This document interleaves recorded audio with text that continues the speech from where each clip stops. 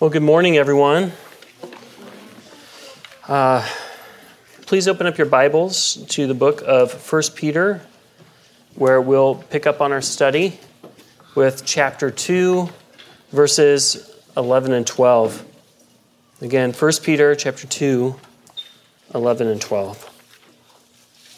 Follow along as I read.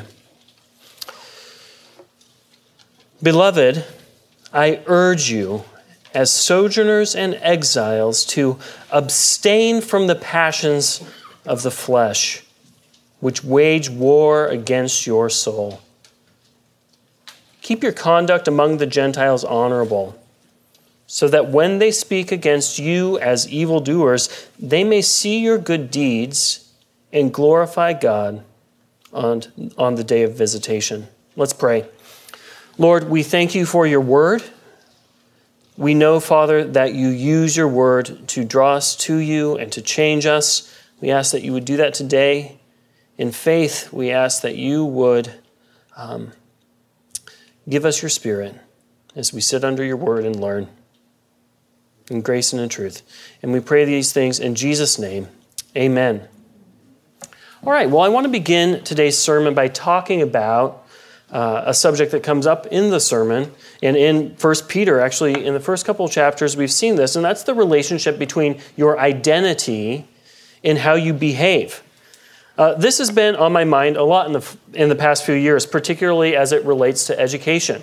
As a lot of you know, I'm a local high school teacher, and one of my academic interests or areas of focus is really understanding how to create a classroom environment where students take on the identity as students and want to achieve and grow. And over the past couple of years, a lot of my reading has influenced some of these things. And one book that came out recently, in the last couple of years, is a book called The Triple Package by an author named Amy Chua. Now, some of you will probably know Amy Chua. She was a New York Times best-selling author. She wrote a book maybe 5 years ago called The Battle Hymn of the Tiger Mother. Okay? And she was a self-proclaimed tiger mom. And what a tiger mom meant was basically, particularly tends to be an Asian mother who pushes her children hard towards all kinds of success. And sure enough, she kind of in this memoir explores kind of how she did it and why that's a good thing. And of course, the book was met with accolades from some and criticism from others. But it kind of started a cultural conversation about, how do you parent kids that become successful? And indeed, her kids became concert pianists and went to Ivy League schools. And I haven't kept up with their story, but no doubt are doing remarkable things today. It's interesting. It raises a question about identity and success. And of course, I have had a lot of students who have been very successful students. And it seems like it is really innate with their identity. Well, Chua and her husband, a Yale law professor named Jed Rubenfeld, wrote a follow-up book that wasn't more about their experience, but just looking at successful American minority groups. And trying to ask the question, what is it that is part of these groups' identity that make them so successful in the world? These groups have the above average level of education and make more money than average and are successful by the world's standards. And in their study, they focused on a few different groups, and they didn't focus on Chinese or Korean families. They focused on people who came from South Asia, particularly Indians, Iranians, Cubans, Nigerians from the Igbo tribe, and Mormons, who, if you look at those cultural minorities, they tend to be more successful in academics and certainly financially as well. And in their study, they found that all of these cultures had three traits in common. And there was no national convention of these cultures where they decided to focus on these three traits. These traits were part of their identity. They were core. And the first was, in all of these cultures, you see cultural superiority narrative. They come into the dominant culture as minorities, and within the dominant culture, in this case American culture, they have an internal story in their group that the way we do things is superior to the way that the dominant culture does things. And you're raised believing that central to the identity is we as a people are more successful because our story is the right story. The second trait, and this should be no surprise, is the ability, what they call impulse control. That is that they raise their children with the ability to restrain immediate gratification for delayed gratification. And of course, over time, this creates, they would say, a stronger work ethic. The ability to delay the immediate thing in order to pursue the harder path that leads to greater outcomes. And then the third characteristic is a sense of insecurity. That if I grow up in this culture, I can never measure up. I can never be good enough. And that might sound to you, as it does to me, kind of disturbing that this would happen. Well, after reading that, I started asking some of my students from these cultural groups about their opinions about this, because after all, it's just a book. So, and I've changed the names of students to protect their identities because, well, they've all graduated, but seemed like a good idea. I spoke to a student named VJ, we'll call him, and he's an Indian student, very successful. In the book, there's this passage about within the Indian cultural system, this narrative, and particularly he had come from a background that adopted the caste system, and so you have a cultural, he was from a high caste. And I read him the paragraph. I said, is there kind of critique or evaluation of your culture? Is that accurate? And he said, absolutely, unequivocally, that describes my culture. And then another student, a Nigerian student of mine, who is now at Stanford, a very successful student, I asked him, I said, are you from the Igbo tribe? And he said, how did you know? Yeah, that's my people. That's our tribe. He'd never even thought that someone would acknowledge that or know that kind of cultural insider detail. And so this year in my theory of knowledge class, we were talking about the relationship between personal knowledge and shared knowledge. And I brought up this same idea about how, there are things that we learn in our culture that become core to our identity. And I named these three things. And then spontaneously, one of my students, very quiet girl, we'll call her Shirlene, I named these three traits, and she said, every day of my life. I said, wow, Shirlene, wow, that hit a nerve. I didn't know, she hadn't spoken all semester. I said, that really hit a nerve. And she said, you have no idea. And it was really chilling, actually. And I probably didn't handle that well. I don't even remember how I handled it. It was such a striking comment.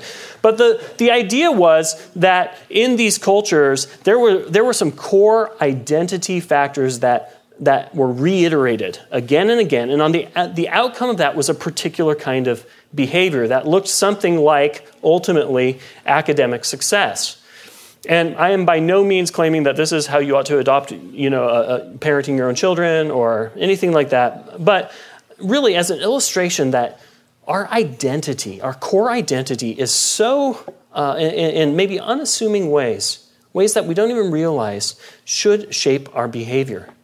And it should come as no surprise then that Peter spends so much time in this book, in chapter 1, and what we've seen in chapter 2 so far, playing with these ideas of what is your identity and what is your behavior because of your identity.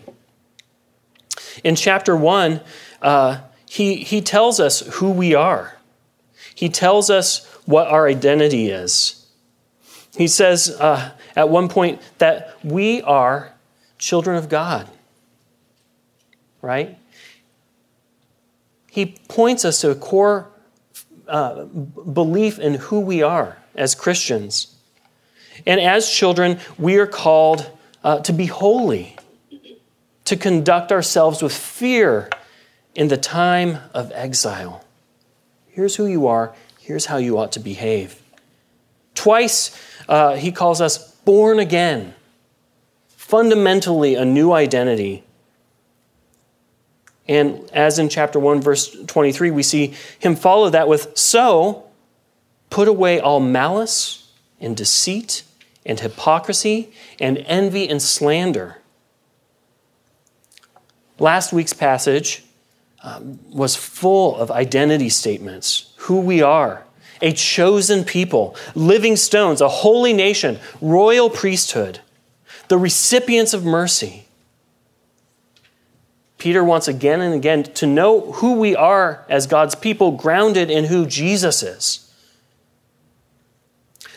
But he also wants to make very clear, because of who you are, here's how you ought to be acting.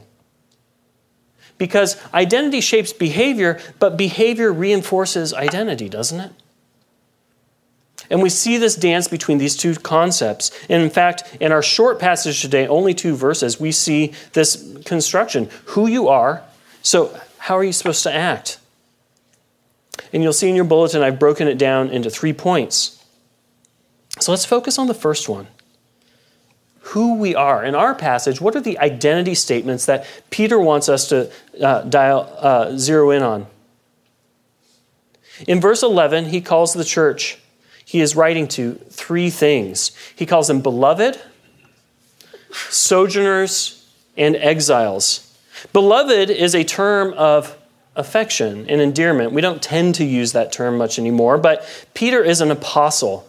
He sent this letter to several churches, and he is responsible for nurturing the spiritual lives of the church, teaching them, warning them, exhorting them. And while we just get in his introduction to this letter, this general greeting to all these people, not specific people like you might get in one of Paul's letters, there's still this sense of a deep care for this group of people, even though he might not be thinking of them as individuals. Beloved is a term of affection. And I would have to say that if you think about Peter, my mind is just drawn to John 21, where Jesus restores Peter after he denied Jesus 3 times. And Jesus asks him, do you love me? And Peter, of course, says, yes, Lord, you know I love you. 3 times this happens, but Jesus gives him something to do. Feed my sheep, feed my lambs, take care of my sheep. There's a pastoral care and love here. For Peter, taking care of the flock is really important because it really is a recognition of his love and comes out of his love for the Lord, and he loves his people dearly. So we're beloved. If you're a leader in the church or you have influence in the church, I hope that is a growing experience that you have by God's grace. And if you're in the church, I hope you know that you're beloved. Certainly by the Lord who's called you, but also by the leaders in your church. When Peter uses this word beloved, though, it's interesting. He uses it a few times in both of these letters, and it always precedes something like a warning. Beloved, he says in chapter 4, verse 12, don't be surprised at the fiery trial when it comes upon you. And in 2 Peter chapter 3, he says, this now is the second letter that I'm writing you, beloved. And later in verse 3, he says, the scoffers will come in the last days with scoffing, following their own sinful desires. In chapter 3, verse 14 of the same book, he says, therefore, beloved, since you're waiting for these, be diligent to be found by him without spot or blemish, at peace. When Peter uses this word beloved, the image that comes to my mind is a parent's last conversation with their child before a major life transition, like going to college or going to the military or getting married, where they would just grab you by the shoulders. Maybe some of you have had these kinds of conversations with parents and they say, hey, don't screw this up. Okay? Hey, I love you. Be careful out there. I know, I'm warning you, but it's because I love you. It's the spirit of this. When Peter uses the word beloved, he wants to call attention. Because I love you, I'm telling you these things that might not be the most comfortable for you to think about. His term of endearment precedes warnings about things that would seek to destroy or malign the church from within or without. And of course, on the heels today of our passage of him calling the church beloved, Peter reminds the church of a part of their identity that to them must have been particularly palpable, being exiles and sojourners. We know in looking at chapter 1 that he's writing to this exiled church. These are people who have been cast away from everything they've known, from in many cases their families, their work, their land, their language, because of persecution for the sake of the gospel. And so for him to remind them that they're exiles and sojourners might think, well, would they even need this reminder? This has to be really present on their mind. But in fact, Peter, I'd say, is giving this to them because being exiles and sojourners is something they need to be mindful of and something that should be core to their identity. In the preceding passage from last week, we had this recognition of identity. You are a chosen people, a royal priesthood. You're part of this imperishable kingdom that I've established. And then right on the heels, and I want you to remember that you're exiles and sojourners. It's paradoxical. To be exiled is to be cast away. But right on the heels of being recognized as someone who isn't cast away, who's part of something that is permanent. We see in Peter a lot of language about permanence. Earlier in chapter 1, we see language about being part of this royal priesthood. We see language about being a people for his own possession. We see language about having an imperishable inheritance, something that won't pass away. And this is contrasted in Peter. Look at chapter 1 of 1 Peter, verse 4. He says, we have an inheritance that is imperishable, undefiled, and unfading. And then later in chapter 6, or verse 6, he says, in this you rejoice, though now for a little while, if necessary, you have been grieved by various trials. This contrast with the permanence of God's kingdom, but the experience of temporary pain and suffering is real. And I believe he doesn't want merely this church or this group of Christians to have this message. Because in chapter 1, verses 24 and 25, he speaks to this on a more universal level. He reminds us that life is temporary for all of us. All flesh is like grass, and all its glory like the flower of grass. The grass withers and the flower falls, but the word of the Lord remains forever. You feel that tension between the permanence of something that's everlasting, that won't end, but also the reality of things passing away. Our lives are temporary. The word is permanent. So Peter's message is not just for the geographically displaced exiles. He's speaking to us. His message is for us. He wants us to know that our position in this world is temporary and it's fleeting. We need to be reminded of that. Okay. There's a tendency for exiles to come into a new culture and to adopt certain traits of that culture that are advantageous for them and to get rid of certain traits that are disadvantages for them. And so just looking at when people move into a culture, these things might take place over the course of generations. But we're not just exiles. We need to be reminded that we are also sojourners. We're passing through. Okay? Sojourners. That's a strange term. What it means is to be in a place temporarily. To know that you're going to be there temporarily. If you've ever had the experience of studying abroad, you would know that. I'm going to be here for a few months studying, and I can enjoy the culture, get to understand it. Some of you have done missions trips where you have a similar experience. Some of you have been more long-term missions, and you know what that's like to enjoy a culture, to be interested in all the aspects of it, but to not be part of it. Sojourners know that this isn't permanent, and they're keenly aware that they are something distinct. Okay?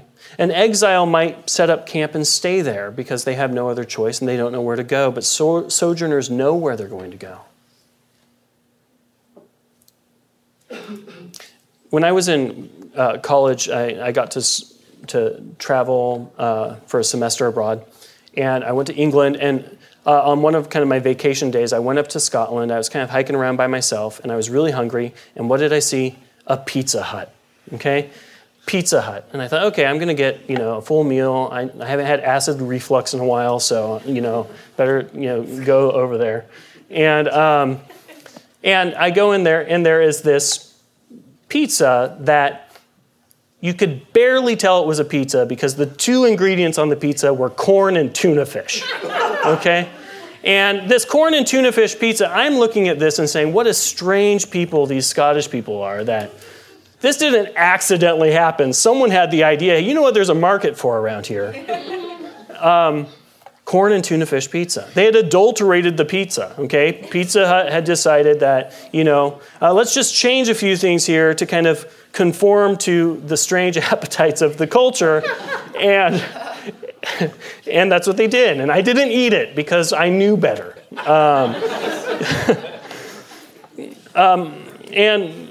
However, strange an illustration that is, I think to some degree we can live life like that, where we just change a few things, And then at some point things are so changed that they're no longer that thing, right? We wage war, Peter says. We need to realize that there's a tendency to adulterate, to take on aspects of the prevailing culture to the point that it actually makes us forget what our own identity is. And we need to fight against that. It's the focus of the next point in the bulletin, what we fight. Any religion can be known for having lots of buzzwords. Certainly Christianity, we have our buzzwords, our kind of insider language. Some of it's really unavoidable because that's the best word for it. So you guys are probably, if you've been a believer for a while, really familiar with kind of the lingo. But here is a Christian term that you don't hear anymore. This is very popular in the 17th and 18th century. That was a foundational idea within the church and with regard to sin. And that is calling the church militant. You ever heard that term, the church militant? Right? There's almost nothing about that term that sounds really positive at the beginning, does it? Right? We don't like the term militant anymore. Okay? But I would say that this description for the church militant and what it meant in the time was the church on earth right now, before the coming of the Lord, is to be about fighting sin within and without. That's a fundamental job of the church. And in keeping with this passage here, we see that Peter says, I urge you as sojourners and exiles to abstain from the passions of the flesh, which what? Wage war against your soul. Peter's calling us to be on a war footing. Now, one question is, why would you use the word the church militant? Well, it sounds strange, but certainly this notion of fighting against sin with the intensity of war, while it's not popular now, it's biblically defensible. We like to use other words, and there might be other words that are appropriate for time and place, but the word stumble or struggle seems to me categorically different from warfare, militant. Okay? And again, I'm not saying we shouldn't use those words, but I don't think they capture the spirit of what Peter is saying here. He tells us that sin wants to destroy us. The passions war against our soul. They want to destroy our soul. And interestingly enough, he gives us a way to wage war. And the word isn't probably not a very popular word either. Abstain, right? Stop it. Don't do that.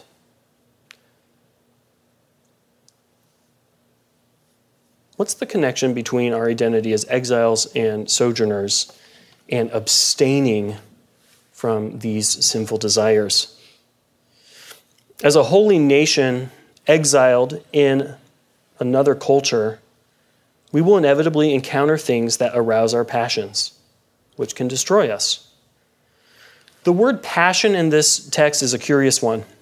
It's the Greek word epithumia, and you don't need to remember that, but what it means is it translates to sometimes it translates to passion or desire, but the word really means an over-desire.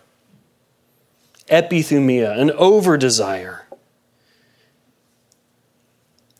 And it's often associated in Scripture with the world or the way we used to think about things. Peter's used it once already in chapter 1, verse 14. He says, we are called not to be conformed to the over-desires of our former ignorance. In 1 John 2, 15 through 17, he says, do not love the world or the things in the world. If anyone loves the world, the love of the Father is not in him. For all that is in the world, the desires or the over-desires, same word, of the flesh, and the over-desires of the eyes and the pride of life. It's not from the Father, but it's from the world. And the world is passing away. There's our temporary language again, along with its desires. And it's the same word, over-desires. But whoever does the will of God abides forever. James 1, 13 through 15 says, let no one say when he's tempted, I am being tempted by God. For God cannot be tempted with evil, and he himself tempts no one. But each person is tempted when he is lured and enticed by his own over-desires. So Peter's writing to these churches, encouraging them to abstain from these over-desires. Now, I probably don't need to lead you through the project of finding out what your over-desires are. Okay? I think one important thing that I don't want to overlook is that Peter assumes that we all have them. Okay? Think of the things you obsess over, the things that constantly occupy your mind, the things that entice you. Often these are lusts or maybe covetousness, but they tend to point to one core thing. They're things that we think in seeking after and acting on them, they're going to make us feel better. We're going to be better, and life will be more fulfilling and meaningful. And of course, we know this. That's a lie. These over-desires lead to destruction, whether it's addiction or bitterness or crippling debt, relational ruin. That's what they tend to lead to. I would add this, though. The objects of desires are often not bad things in and of themselves. They're often good things. But the over-desire of those things are what turn them towards a kind of idolatry. So, for instance, the desire for security and providing your family with stability, that could be a good thing. But the over-desire for that could lead to a couple of strange things. It could lead to greed, or it could lead to covetousness, or it can lead to withholding. and selfishness. God created man and woman for sexual and relational intimacy, but an over-desire for these things out of his context, his godly context, can result in lust and fornication. And even just daily things, like just buying stuff and having stuff. Those can be good things, right? To make something and it's worth someone purchasing and it adds some value to their life, can be used for good things. We were given dominion over the earth and to use the resources in the earth. And we do that. But the over-desire for things and stuff can lead to vanity or covetousness or debt or financial ruin. And we've been given this new eternal identity, and we're asked to get rid of those over-desires, to abstain from those. Peter acknowledges that old identity and those old desires which are passing away, they cling to us. And we have to fight them. We have to be on a war footing. And this involves self-control, self-restraint. And I think even before that, it involves just acknowledging that those are real, right? Any addiction treatment program, you have to acknowledge that you have to abstain from the thing, that the addiction exists. And often in the community of people where it's safe to kind of get support, because it's not always easy to do on your own. In the church, this can look like confession of sin. It can look like a community of believers promoting godliness and discouraging these things and creating a place where you can confess and pray and work through these things together. But it's complicated, right? It's hard because we're, again, exiles and sojourners, and we're in the prevailing culture that might not be encouraging these kind of godly disciplines, right? They encourage us in the opposite direction altogether. We live in an on-demand culture, right? Where if I have a desire, there's an immediate outlet for gratifying that desire. And so we have to be careful. We have to be thoughtful. We have to be watchful. In short, we have to be militant. Because the reality is that sin is destructive, right? One way to illustrate this is think of cancer. And if you went to your doctor and they found something that looked like melanoma, you wouldn't just say, don't worry about that, right? No, you would say, cut that off. And what do I need to do to make sure I don't have any more of that? And you'd go through medical screenings to make sure that it hasn't gone anywhere. And you would change your lifestyle. You wouldn't just, be out in the sun without a hat. And you wouldn't be, spending time at the river without sunscreen, right? You would be vigilant. But instead, we oftentimes think of sin like something else. So it doesn't have this effect on us. We might think of it kind of more like, an appendix bursting. Well, it's kind of always there, and something might happen. It might get really bad, and then I have to deal with it. But it doesn't tend to be how sin works. Sin destroys. On a side note, without going into any detail, as I was just thinking about this week, I got an email from an old friend who just had they've had a difficult few years. And there was a pattern in their life of leaving the faith, and ultimately, the reality is there's a lot of relational strife and difficulty and brokenness as a result of chasing after desires, over desires. They had passions for health and wellness and adventure and self-expression, and these things have done a lot of ruin and a lot of pain. And I assume that story could be multiplied in many directions. We need to be watchful, and we need to heed Peter's words. And we need to be watchful not just over ourselves and over each other, but we need to be watchful because we're being watched. The call that Peter gives us to active restraint or self-control is followed by a call to the action of self-sacrifice. Look with me at verse 12. Keep your conduct among the Gentiles honorable, so that when they speak against you as evildoers, they may see your good deeds and glorify God on the day of visitation. In this land of our sojourn, it's not simply the case that we need to refrain from anything so as to protect ourselves from that which might tempt or lure us.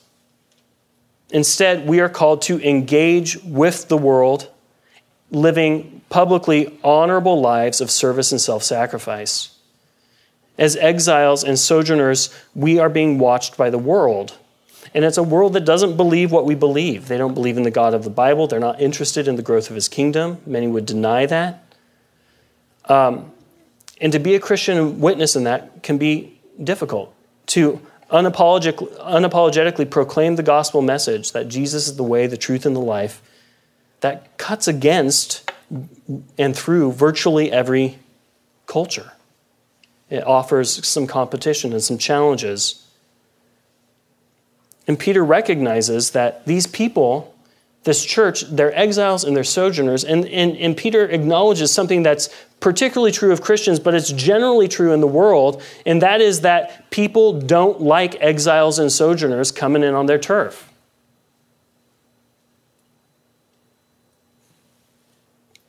It's rare that a nation would have at the base of one of its monuments, as we do, this phrase, give us your tired, your poor, your huddled masses yearning to breathe free. You guys will recognize that from the base of the Statue of Liberty, right? The New Colossus. The author of that was Emma Lazarus, a poet, but also a Jew. And she had a very biblical idea and concept of how God calls people to treat exiles and sojourners. One that's different from the prevailing view. In the ancient world, to be an alien or a stranger or a sojourner was putting yourself at risk of becoming enslaved or robbed or killed. And today, some of the most exploited people in our nation who've left are those who have left other cultures and countries. And in the world we see today, Christians are exploited in parts of the world, notably the Yazidi people, an ancient Christian group who are undergoing a genocide, being displaced, those who can get out of Syria and Iraq, having to flee for their lives. Emma Lazarus's vision, though, is a biblical one.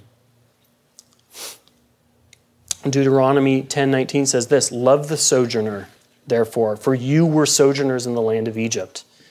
Similar in Leviticus 19:34. You shall treat the stranger who sojourns with you as native among you, and you shall love him as yourself, for you were strangers in the land of Egypt. I am the Lord your God.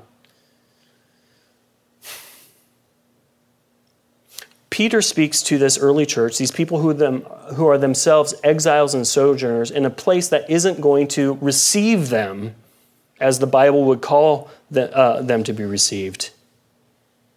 And Peter's asking them to treat the Gentiles in their midst with honor and with good deeds.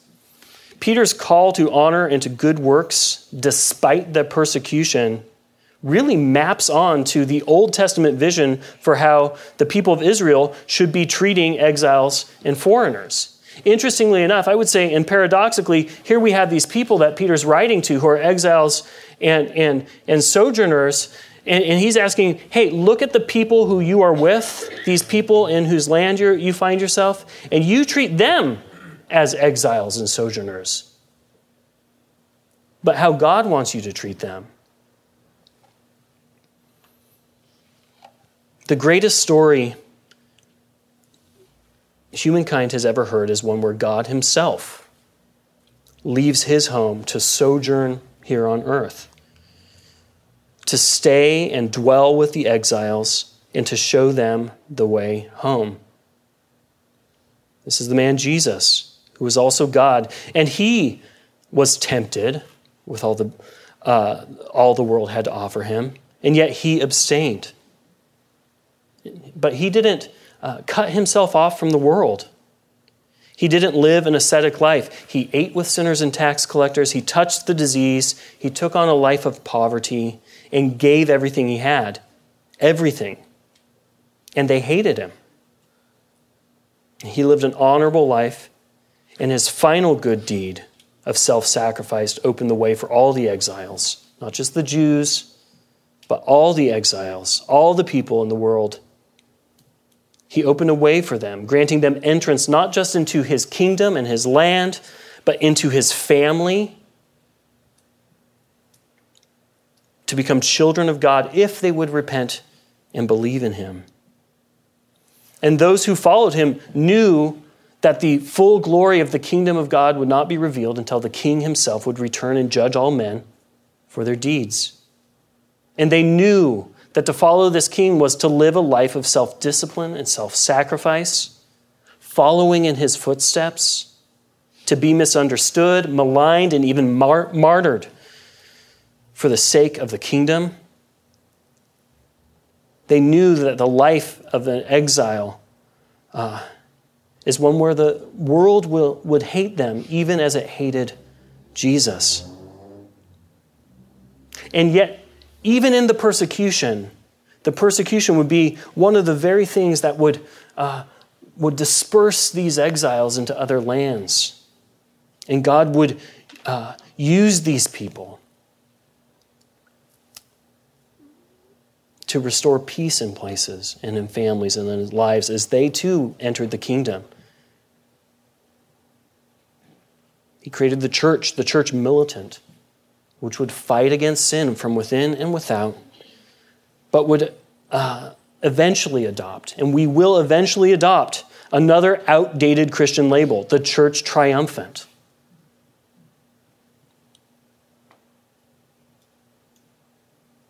But for now, we're exiles and sojourners. That's the reality.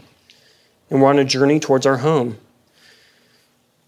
And we need to love the locals and invite as many of them in as we can. And what does this look like? It looks like a lot of things. But one of my favorite all-time Christian examples of this is an early church letter called the Letter to Diogenetus. And it's a letter explaining who these strange people who showed up are to a local leader. And so we'll put it up on the screen. Here's the letter to Diogenetus, or part of it. And it's describing the early Christian church. It says, they dwell in their own countries, but only as sojourners.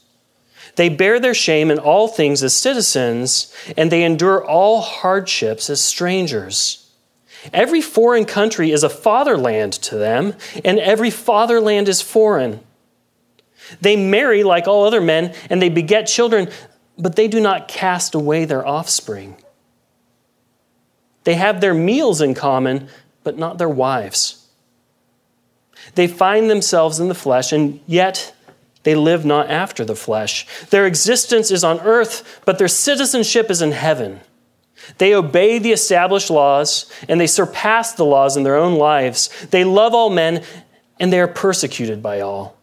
They are ignored, and yet they are condemned. They are put to death, and yet they are endued with life. They are in beggary, and yet they make many rich. They are in want of all things, and yet they abound in all things. They are dishonored, and yet they are glorified in their dishonor. They are evil spoken of, and yet they are vindicated.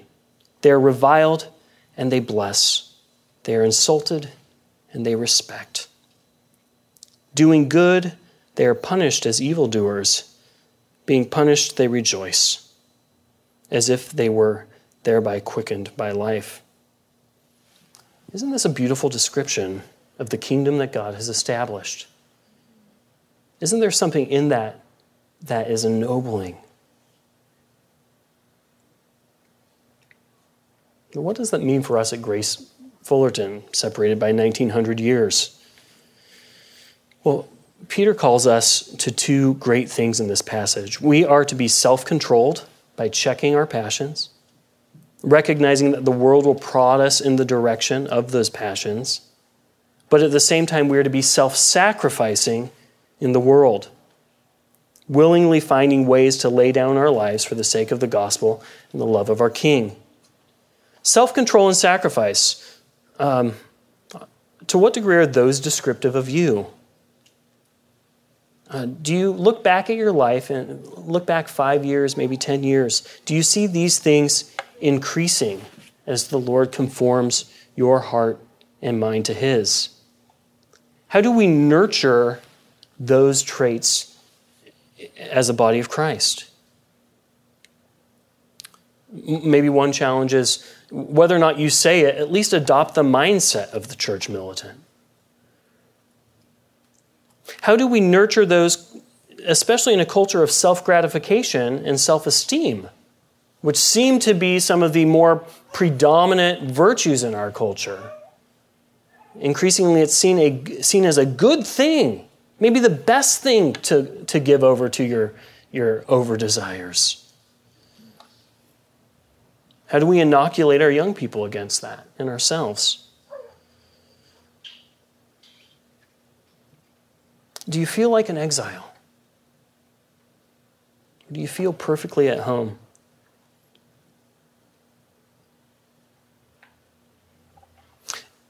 If your neighbors don't know Christ, they're the true exiles. If your coworkers and your employees don't know Christ, they're exiles. And you were an exile who was brought into an everlasting kingdom, an imperishable one.